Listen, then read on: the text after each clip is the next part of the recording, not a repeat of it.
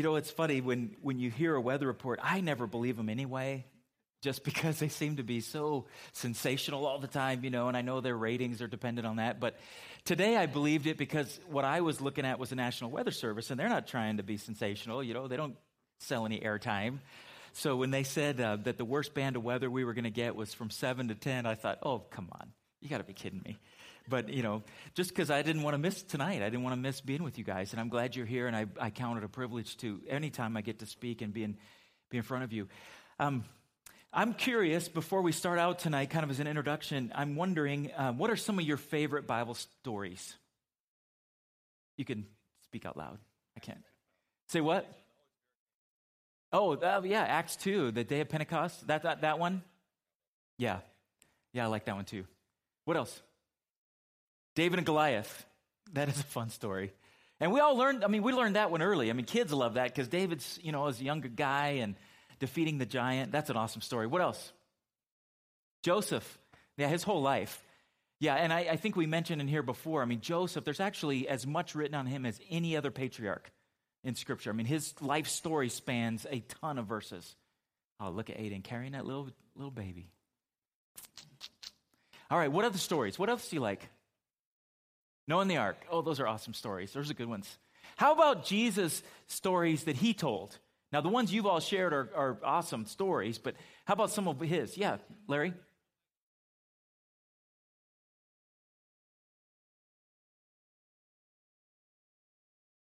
Oh, that's good. That would have been comical, too. I don't know if you all could hear him, but he was saying Jesus wept, you know, that John 11:35. And then he was talking about how, you know, why he wept, and that when he called Lazarus, he said, Lazarus, come forth, and had to be specific there because it could have been a lot of people coming forth. That would have been cool. Well, let me just kind of segue there. One of the things I love about Scripture is how creative God is in Scripture. It is so rich. You know, and as kids, we grow up. How many grew up in church like Sunday school? How many did not? Let me ask the reverse. Okay. And you know, when you grow up in Sunday school, you start with those stories and some of the more sensational ones because they're fascinating and they catch kids' attention. And, you know, a few years ago, you know, there was a book, I never read it, but it is like the Bad Girls of the Bible. Did you ever see that kind of book? You know, because they're trying to make, you know, an interest in those things. And then there's so many stories, you know, for a young boy that are just like, oh my goodness, those are crazy stories, you know, battle stories and war stories and on and on. But what I love about it is God constantly in his creative nature teaches us through stories because that's kind of how we're designed. He made us that way. And you know, all cultures have a tradition of storytelling. Every culture does. And for some cultures, it's more pronounced than others. And then, you know, as most of us as Americans have gotten farther away from our cultural roots, you know, we may lose those stories. And then Disney takes great stories and changes them and puts their twist on them and softens them and whatever. But in Scripture, we read stories. Jesus communicated in stories. And the Bible says that as he spoke, he used stories. I was reading today, he actually used 41 different parables. I didn't know there were so many of them. And we're going to do a series for the next few weeks on parables. We're not going to do all 41. And some of the ones we'll touch on are probably more familiar than others, but some of them, what I was trying to do is pick out some that aren't quite as familiar because maybe they're not as easy to understand. And a lot of times what Jesus would do when he would tell a story is he would tell a story on the people in the crowd. He would be telling the story, and as he's telling the story, the different people in the crowd could identify with different characters. Sometimes it stung because he would tell stories that really slapped the religious establishment right upside the head. And other times, you know, they even said, in one case, they said, "Teacher, we realize you were telling that story on us." I mean, they knew what he was doing. You know, sometimes they picked up stones because they were so infuriated by what he was saying. And then there's other times, kind of like a good Shakespeare play, there's two levels of the story. There's the story that the commoner would get, and then there's the story that the people, you know, more educated might get. And God does the same thing. And in a lot of stories, you know, like some of the fables, for instance, that maybe we grew up with, or the fairy tales, they were moralistic fables that you might say, don't run away from home because you're going to get lost and eaten by a witch. I mean, you want your kids not to do that. But the stories Jesus told were way more than that. Not only did they have a moral involved, but what they did was they were teaching stories about the character of God himself, about God's very own character. And it's something about it when you tell it in a story form, it's almost as if Jesus is sneaking the truth in on them. And he does it to us all the time. And it's easy for us to get lost sometimes in the stories. Like for instance, I remember growing up and, we would sing the song, the wise man built his house upon the rock. Remember that? I had no idea that had to do with, the truth of that story is don't just be a hearer of the word, but be a doer also. That was never in the song. I just thought it was a story about, people building on rock. But there's more to it than that. But today, what we're going to talk about is how great forgiveness precedes great love. About the fact that, let me just ask you this. I don't want anybody to raise their hand or nudge anybody or whatever, but does anybody know anybody who has just a crazy sense of entitlement? People like that? It's almost like they feel like they deserve the world to be handed to them. And where other people have to pay their dues and work hard, they expect everything. Do you know anybody like that? And as they go through life, and it seems like every little twist and turn, the littlest thing can upset them, and they get so upset and indignant as if the world is owed to them. And it's as if good enough is never good enough, and the best is barely good enough, and they expect everything, even a beautiful day, they feel like they deserved it anyway, and it should have happened anyway. And there's people like that. And then when they don't get what they want, they're especially irritated and complaining, and maybe you sit back and you think, my goodness, there's no gratitude here, no gratefulness. And maybe those of us who are parents, I know Nicole and I've had these discussions. What do we do? How do we train our kids to be more grateful? I mean, you want to give your kids better than you had, and you want to provide for them, but at the same time, you want them to be grateful for what they have. You don't want them to grow up and be expecting everything or have a sense that everything should be handed to them at every turn. So what do you do with that? Let me just say this. Ungrateful people also tend to be very unhappy. Have you noticed that? Because they're never satisfied. And then on the other hand, I've noticed that a critical factor in people who are happy in life, they're also grateful. It seems like they're grateful for anything and they don't expect anything. And because of that, they're happier people. I really believe this, that I believe that we can work on certain character traits, and Scripture admonishes us to do that, to work on some things. But most of us don't do it. We don't put the time into working on our character. We some people have the attitude that this is how I am, just accept me how I am. And then sometimes I think we just don't want to put the time into it because, first of all, it can be kind of threatening, because first you have to find out and take an assessment of who you are to really see what part of your character needs to be worked on. And that can be threatening. You might talk to somebody who you really trust and you really love, and it can be painful to hear the truth, the honest truth. Plus, it takes time and effort to work. And most of us just kind of want to go with the flow. But I do believe you can work on this. And something I feel like this particular parable Jesus tells is teaching us and admonishing us and encouraging us to work on our gratitude, to develop a deeper sense of gratitude. I've noticed this too, that, wrong way. Kind of our attitude in life exposes a lot about our relationship with Jesus. Our attitude and the way we respond to difficulty and the way we respond to things in our life tells a lot about who we are and how closely we are related to Jesus. This particular situation kind of starts off in Luke chapter 7. And in Luke chapter 7 says that one of the Pharisees asked Jesus to have dinner with him. Let me stop right there for just a moment. If you're not familiar, in Jesus' day, in the first century Judaism, there were some major Jewish groups. The two largest were the Pharisees and the Sadducees.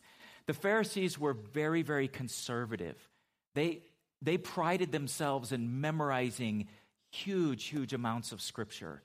They would be able to quote everything. They would follow all the rules of the Jewish religion to the minutest detail.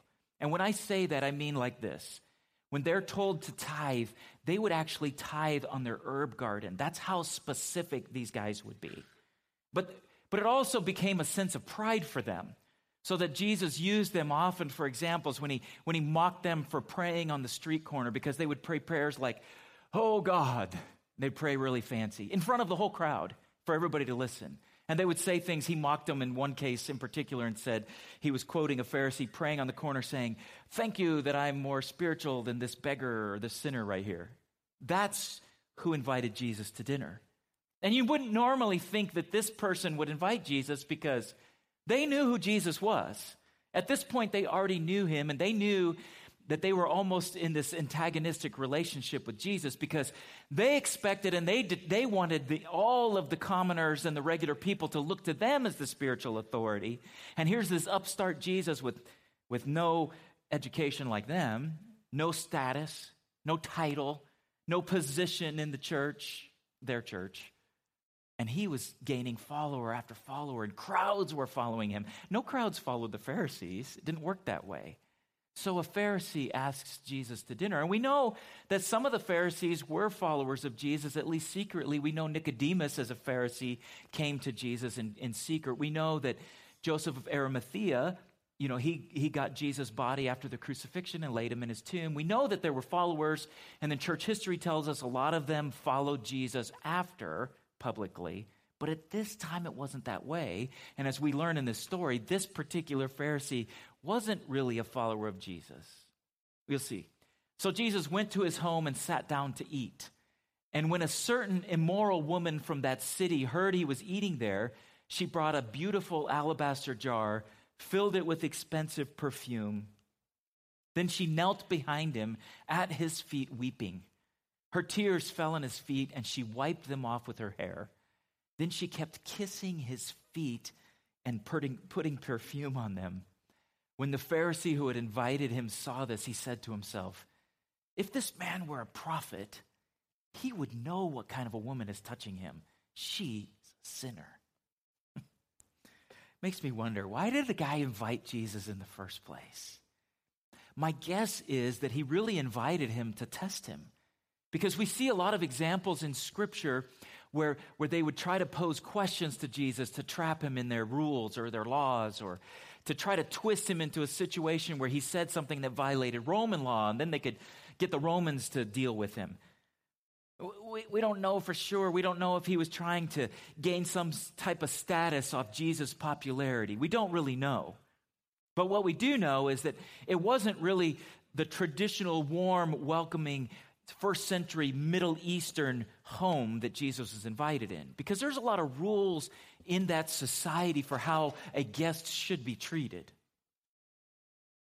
Like I said, they knew who Jesus was, and then they invited him. And as we read this, it's almost as if we're rocketing back 2,000 years to a whole different culture than ours today. I mean, none of us would be throwing a dinner party with a famous religious figure and have a stranger walk in our house, would we? But as I've researched into this, it's interesting because these Pharisees often were very, very, not only were they very outwardly religious, but they were also very wealthy. And one thing they liked to do is they liked to parade their wealth in front of people, almost as a way to brag. Because one thing they really did too is they would tie their wealth with their spiritual blessing. As if they were closer to God, you'd be more wealthy. So what that did is they looked at it as if someone was poor, then it had something to do with their lack of relationship to God. Obviously, they're not holy, and they're more sinful, and I'm closer to God, that's why I'm more wealthy. So they would flaunt their wealth, and in this case, it would have been common for them to have their house open so strangers could come in and gather. And then this blew me away as I was studying and reading about this. I'd never heard this before, but in this time period, it would be common for them, if they had leftovers, they would go ahead and throw it to the onlookers so they could just eat some of the scraps then. Remember that story Jesus told about the lady who came, or not wasn't the story, but the lady came, the Syrophoenician woman came to Jesus, and she said, I need you to heal my daughter. And he said, I'm only called to the flock of Israel. And she said, well, even the dogs get to eat the scraps off the master's table. That's what she's getting at there.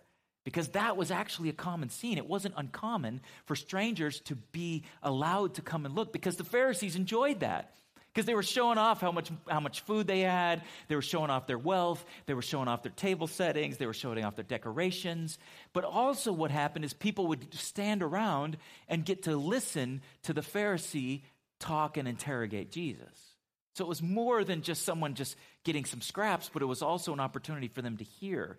So it wasn't really so uncommon for this woman to be wandering into the house necessarily, because women would do that. Now, today it would be different, obviously, if maybe you're out to dinner, and maybe this has happened to you where you've been somewhere and you see someone who you know. Anybody have there had that happen? And you say, well, maybe they can put us a table together. You ever had that happen? But think of how awkward it'd be if it's just maybe an acquaintance, and they're like, well, hey, can we join you? Like, okay. I mean, just be a little strange. But in this culture, that was more common. Here's the thing that made it odd. What made it odd is the lady who came was a known sinner. She probably wouldn't have felt welcome there had Jesus not been there. That's where it became odd. Now, there's times where, we have a situation and everybody's like, awkward, right? Have you ever had that happen? Where somebody does or says something, or maybe they're dressed inappropriately and they walk in, and whatever social setting you can think of, and everybody stops, and it's like everybody stops and looks like, oh my gosh, that did not just happen. Or I'm sure somebody right away would put it on Facebook, yeah, this just happened.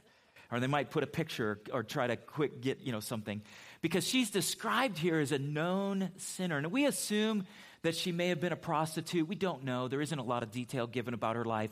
All we know is that in this highly conservative, very religious culture, she was a known sinner, a known quantity who had led, it's very specific here. It does say led a life of sin. Now, there is a difference there. We all sin, right? We all make mistakes. But she was known to have led a life of sin. Something about her lifestyle was that way. There's something more to it, though, because even the women in that society as second-class citizens, during this time period, they couldn't vote. They couldn't own property. They didn't have the status in society. In most cases, they weren't allowed to testify in court. And if they were, their testimony as a female was, they had to either be 2 or 3 women to equal the testimony of a man. So for her to be there and be that close to the men would have been awkward. The next thing that makes it more awkward is as she comes in, clearly she's broken. Clearly, she's overwhelmed with remorse for whatever her life of sin has been. Clearly, she has heard Jesus' teaching, and whatever he has said has led her to be so convicted over her sin that she is visibly shaken, visibly weeping to the point that tears are flowing from her face. And she comes up behind Jesus. And back in those days, you're probably familiar with this, that they would lay on low couches to eat and recline. So it would have been easy for her to come up behind him because he would have been faced toward maybe the host and some other men like this. Would have been only men at the table. And so then when she comes up behind him, here's where it gets awkward again. She touches him. In that culture, that would have never happened. Never. Because even though he wasn't a Pharisee, he was recognized as a rabbi, as a Jewish teacher, and as a man. Just for her to actually, in this culture, just for her to let down her hair in the presence of a man who wasn't her husband would have been grounds for divorce had she been married. For her to touch another man would have been grounds for divorce. But worse, for the men in this society to be touched by a woman who wasn't your wife, I know this sounds ridiculous to us today, but would actually make him ceremonially unclean. He would not be allowed to go into the temple until he had taken time for purification because he was touched by this unknown woman. And then to make it worse, she was a known sinner. Do you see what's happening here? It's almost worse than her in this culture being a leper because she, being a woman of sin, is touching him, and then her hair is down. This is a big deal. And we don't see it that way today because we're just kind of freaked out by, what? She's in this house? She wasn't invited? An uninvited guest in the house? It's more than that. It's way, way, way, way, way more than that. So she touches Jesus and makes him unclean. So, of course, it's a scandal. It's scandalous. But here's the thing. The thing that's scandalous to the people there isn't any of those things necessarily. At least that's not what's on their minds. What's on their minds is they're still hung up with the fact that they question whether Jesus is a legit prophet. So what they're saying is, obviously he can't be a prophet if he can't tell she's a sinner. He should know everything about her. They're thinking he should be able to read minds and know everything about who she is, which of course I'm sure he did and he knew. But that's to them what the scandal was instead of the other things. What they expected Jesus to do, here's what the scandal was in their mind. Jesus didn't do what they expected him to do. In that culture, what he should have done was he should have reacted abhorrently to her. He should have recoiled from her. He should have moved away from her and acted as if, what are you doing touching me? He should have embarrassed her publicly. He should have condemned her verbally in front of everybody and shamed her in that crowd. That's what was expected. Public shame. And Jesus didn't do that. And because he didn't do that, that's what they thought was scandalous. Let me say it another way. In that culture, you preserved your sinlessness by avoiding sinners. Don't we do that too, though? Okay, in that culture, you kept yourself pure by avoiding the impure. Your spirituality was measured by your distance from those less spiritual. But don't we do that too, to some degree? I mean, they would measure how spiritual they were by how far away and how few sinners they actually associated with. Now, Simon, the Pharisee's name was Simon. Wasn't he a sinner, though? I mean, really? Now, not in this story, but in others, Jesus would call those guys out, and he would tell them, all you are is whitewashed sepulchres. You paint the outsides white, but inside you're full of dead men's bones. I mean, he did not play with them. But this was Simon, and he was judging Jesus for not knowing this was a sinner. Of course, this is later, after Jesus and in Romans, but we read, everyone has sinned. We have all fallen short of God's glorious standard. And we know that. I mean, every one of us in here, every single one of you know that. I don't think any of you are the hypocrite that this Simon was. But I guarantee you, he thought he was better than her by every measure, every single measure. And he knew that if Jesus were to touch him, he wouldn't be unclean. But this woman had touched Jesus and made him unclean. What Simon did automatically was he just compared himself to her. Now, I'll bet you if you could get Simon and he would be honest with you, if he would trust you enough and let down all his defenses, he would admit to sin. I'm sure he would. I'm sure he would. I'm sure he would say, well, sure, I've coveted here and there, but I've sacrificed something for that. I've paid my price for that. But I'm better than her by any measure. I'm sure he thought that. It's great. Jesus does know his thoughts, and he answers his thoughts. Wouldn't that be weird, too?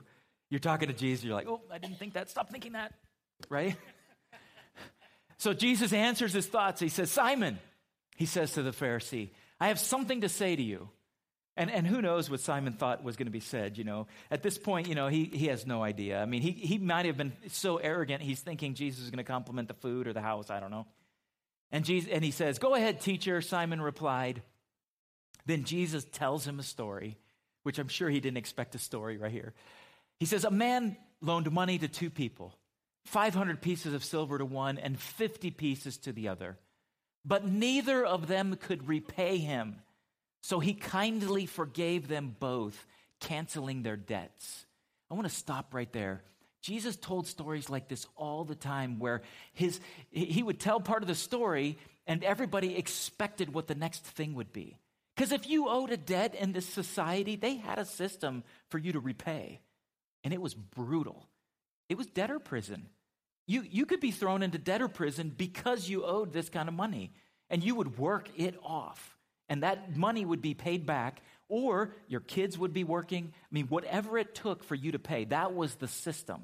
And everybody agreed to it and expected it. So when Jesus starts off on this story and he says, a man loaned two people money, 500 pieces of silver to one and 50 to the other, but neither of them could repay him, I'll guarantee you everybody in that crowd was already doing the mental calculations. Well, the guy with 50, he's probably talking 2 weeks. The guy with 500, oh my goodness, he's a year in debtor prison. Guarantee. And Jesus says, so he kindly forgave them both, canceling their debts. Promise you, everybody in the room right then thought, what?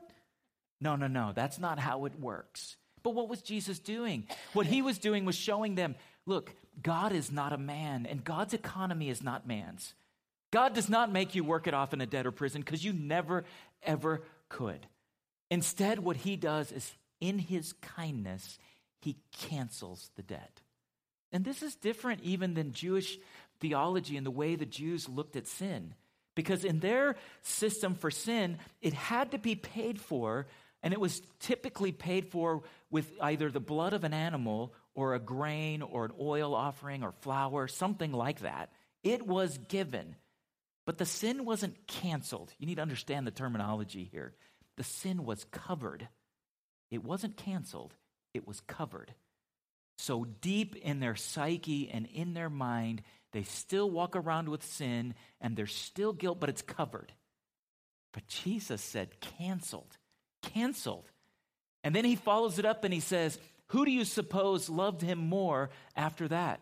And I'm sure Simon had no idea what was coming. But Simon says, I suppose the one for whom he canceled the larger debt. That's right, Jesus says.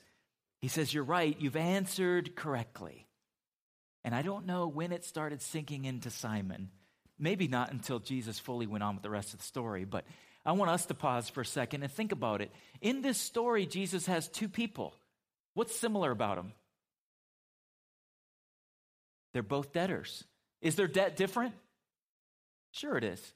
Is all of our debts different? Is that proper English? We owe different debts, don't we? I mean, if we all went around the room and added up whatever sin we had committed, they would be different. But the fact is, all of us owe.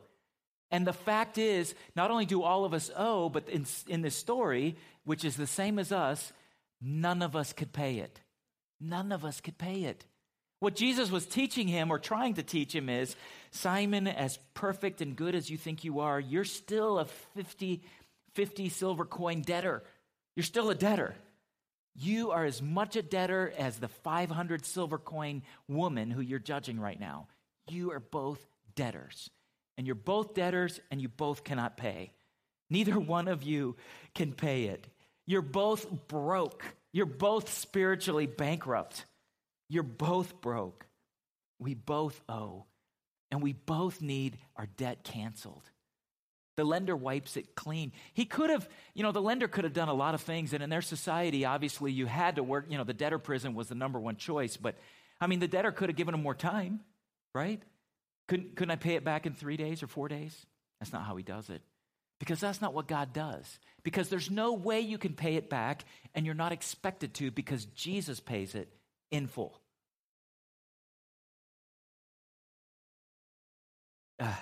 I know some people who really struggle with grace, the concept of grace. The ones I know, it's either because of things they've done which they just can't imagine ever being forgiven for, or because they were raised in a religious system that didn't really teach true grace. So for them, the idea that it's free is partly offensive, but it's impossible. Don't I have to do something? Isn't there something I can do to earn it a little more? Make myself a little more palatable to God? Make myself a little better? Is there something else I can add to it? Jesus says, no, there's no addition. It's canceled. And then Jesus pushes it further and he says to them, the perception of how much you're forgiven, there's an equal relationship to how much you love. Here's the thing about that. We live in a culture today that they don't think they're really wrong. Have you noticed that? Sin has been watered down so much. It's almost like we're afraid to use that word because it's offensive. It's not politically correct. I get that. But everybody understands it at some level.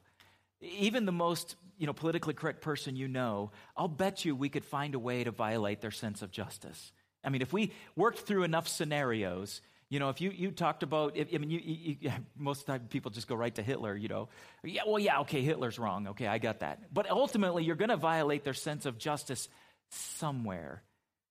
But a problem in our society today is if people don't think what they've done or what they're doing is so bad, then they don't see the need for a Savior, and they won't appreciate his sacrifice. Do you see the difference? And what Jesus was showing him is, here's this Pharisee who's lived his life pretty close to perfect. Nobody's perfect. But he's followed every rule to the detail, to the point where he feels justified in his little sin. Does that make sense? He says the sins that he does commit aren't as serious because look at hers. Hers are super bad. Mine are just these little things, and I do almost everything else perfect, so it's okay. Another thing about Jewish thought is they believed that sin was really only sin if you acted upon it. So you could do things which we would consider sin in your mind, which Jesus, he did away with all that on the Sermon on the Mount. When he said, if you lust after a woman, you've committed adultery. That was hurtful to the Jewish mind.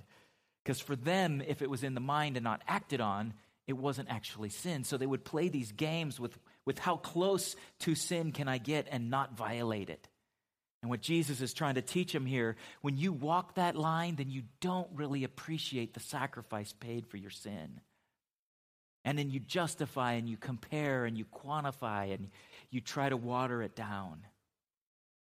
The thing is, if you don't know how close you are to sure death, then you won't appreciate the sacrifice paid for your life.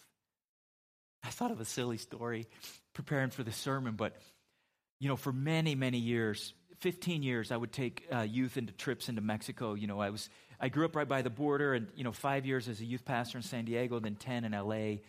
Mexico trips were a staple of my ministry because it was very inexpensive, and you can expose kids to the true third world for very little money. I mean, I could take kids for a week to Mexico during the 90s for $50. We would drive our bus packed full, and we had a bus that had a flat front. You ever driven one of those? Have you guys driven those? That's a little different than driving a regular bus because there's something about the feeling of safety when you have a big engine in front of you. But when you're sitting right in the glass, it's really different. I'm just telling you, okay? But driving on those roads down there, oftentimes roads in Mexico are really not a whole lot wider than our bus. But here's the thing. Down there, those bus drivers, I don't know what they do to those motors in their buses, but those dudes fly. They could go so fast, and they own the road, and they're trying to beat a schedule, and they're getting where they're going. And I cannot tell you how many times I would be on a road, and it's dark, and I'm watching the line, and sometimes the line's there, sometimes it's not, and I'm trying to see the difference between, the asphalt and the dirt. I don't want to hit the shoulder, and a lot of times there's not much shoulder anyway, and it goes right off into, God knows what, and rocks and cliff and whatever. There are times, remember one time coming up to a corner, I can see the other bus coming, and I'm like, God, please let him see me. And I flash my light a few times just so he knows I'm there. I want him to realize this is a big vehicle coming at you. And we're coming up to this corner, and I'm watching, and I can't see him because it's dark. All I can see is he's over the center line. And in my mind, I'm doing the calculation. I don't have enough road. And if I hit the shoulder right here, I'm not sure that the bus is going to stay on the road because I've got a bus full of kids and we've packed it full of supplies and I've got paint and I'm thinking, oh, we're overloaded on drywall or we're overweighted anyway. Oh, God, what do? I can't pull over. I can't stop. I'm just praying, Jesus. Even now I'm going to get overwhelmed because I'm driving around the corner and I'm thinking, oh, God. I've got 35 kids, and their lives are in my hands, and I don't know if they're all going to heaven for sure. And I'm thinking, this is going to be close, and all this is happening in, milliseconds, and I'm just praying, Jesus. And this dude clips my mirrors on the side. That's how close we are. he clips off my mirror on the driver's side, and I'm watching that line, and all I'm doing is focusing on the edge of the road. I'm thinking, I've got duals, and as long as my inside's on the asphalt, I think I'm going to be okay. And we pull through that corner, and then, I'm sweating. I'm like, Jesus. And then, one of the kids is like, what was that? Like, nothing. Thinking they have no idea how close they were. I do. I know. I'm so grateful to God as we're driving, and I'm thinking they have no idea. They have no way to know. They can't measure. There's no gratitude, and they're like, when are we going to get there? like, we're going to get there alive. Just be happy about that. And, that's what I'm thinking under my breath, They can't appreciate it. Do you see the difference?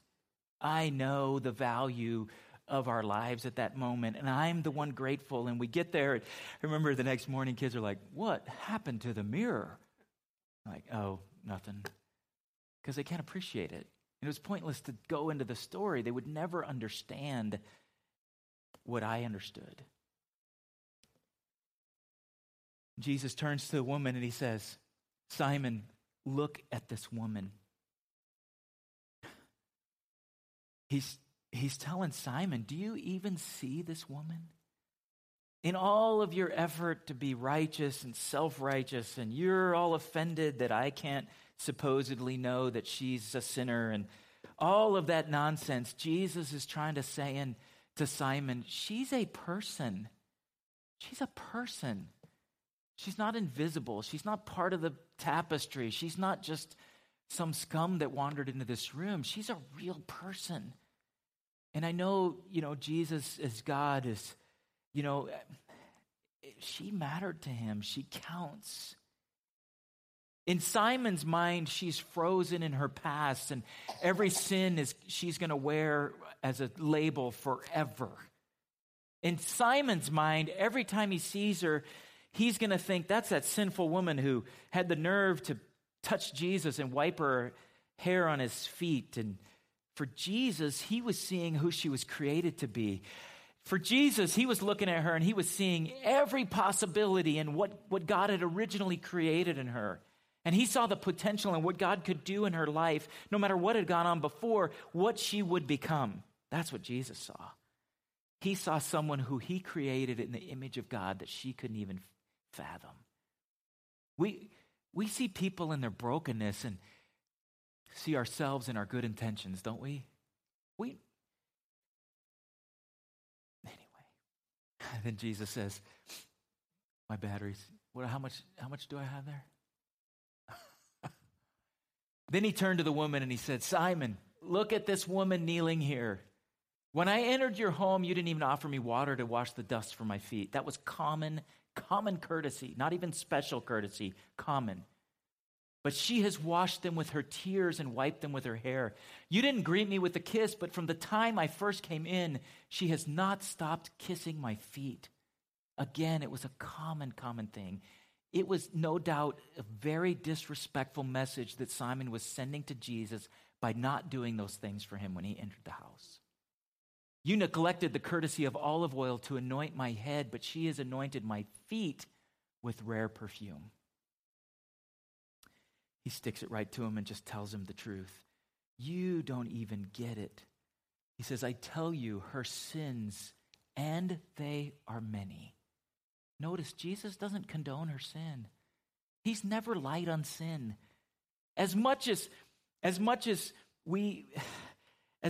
he spoke directly to sin, the sinners were not put off by that because they knew that it was also with love.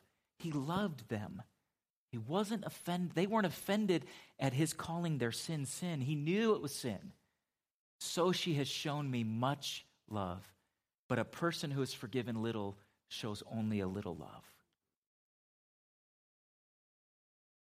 Basically what he's saying is this woman is a worshiper. And Simon wasn't. She repented, but Simon didn't. She served, and Simon wouldn't. She freely gave, and Simon didn't give. He gave the minimum. He says, great love has followed great sin, and this woman experienced great forgiveness. And all along, Simon saw himself as better than her and different than her and having more potential, but that wasn't true. The sad thing is, Simon couldn't even see the man in the mirror. He was blind to his own sin and his own situation. He was just as broken, just as desperately in need of a Savior. And Jesus says to her, "Your sins are forgiven." And the men at the table said, "Who is this man that he goes around forgiving sins?" And Jesus doesn't even answer him. He just says, "Your faith has saved you. Go in peace. Go in peace." He gives her a clean slate. No more sin. She's in a place of great surrender. I want you to notice something here. At this moment, do you realize Jesus could have required anything, right? He could have told her, "Now give 10% for the rest of your life." Do you think she would have? Yes. He could have told her, "And put on these clothes and cut your hair." I mean, he could have put a lot of things on her. He did not. Because he doesn't add any of those things. We do. He adds nothing. She's forgiven. Go in peace. And what of course he means is for her to live for him and walk with him, from then on.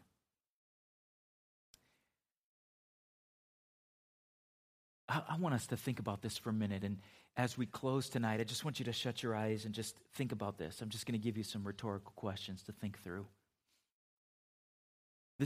I heard this one in relation to this parable, and it's rough to hear, but think about this. She left that house, and for the first time, a man made her feel clean instead of dirty. She left knowing that no matter what people thought of her, she was truly forgiven. She was at peace with God in a way that all those self-righteous people around the table couldn't understand. She was set free. She wasn't who she used to be. Everything was different. The price was paid in full because she'd been in the presence of Jesus.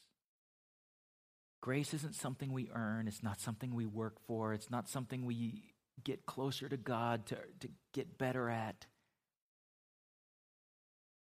We're all spiritually bankrupt. I want us to do this for just a moment as we close in prayer. David, if you could put some music on for us. And I just want you to sit for a minute and to consider, how grateful are you for what God has done? It might mean that for the next few minutes you just think through and not recounting your sins. I don't even mean that. What I mean is just thank him with gratitude for how much he's forgiven you.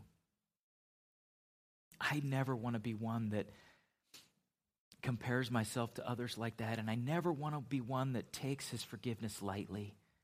I am grateful that he has chosen to forgive me and to place me as one of his. Grateful for that. Let's just spend a few moments. You just spend time with him, and whenever you're done with that, of course, you're dismissed, but just spend time in gratitude toward him.